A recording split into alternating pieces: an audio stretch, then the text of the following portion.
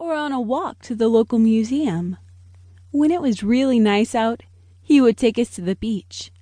Having Grandpa around was the best time ever. There was one summer vacation that Steph and I will never forget.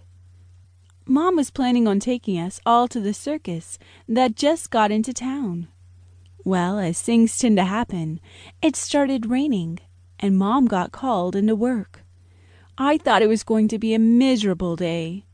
Steph and I started playing Chinese checkers, but we weren't too enthusiastic about it. The stuff on TV was boring. We were going to die of boredom. Grandpa saw how disappointed we were and how this day was turning out. All of a sudden, Grandpa jumped out of his easy chair. "Girls," he said, "stay here until I call for you, okay?" Steph looked as confused as I felt.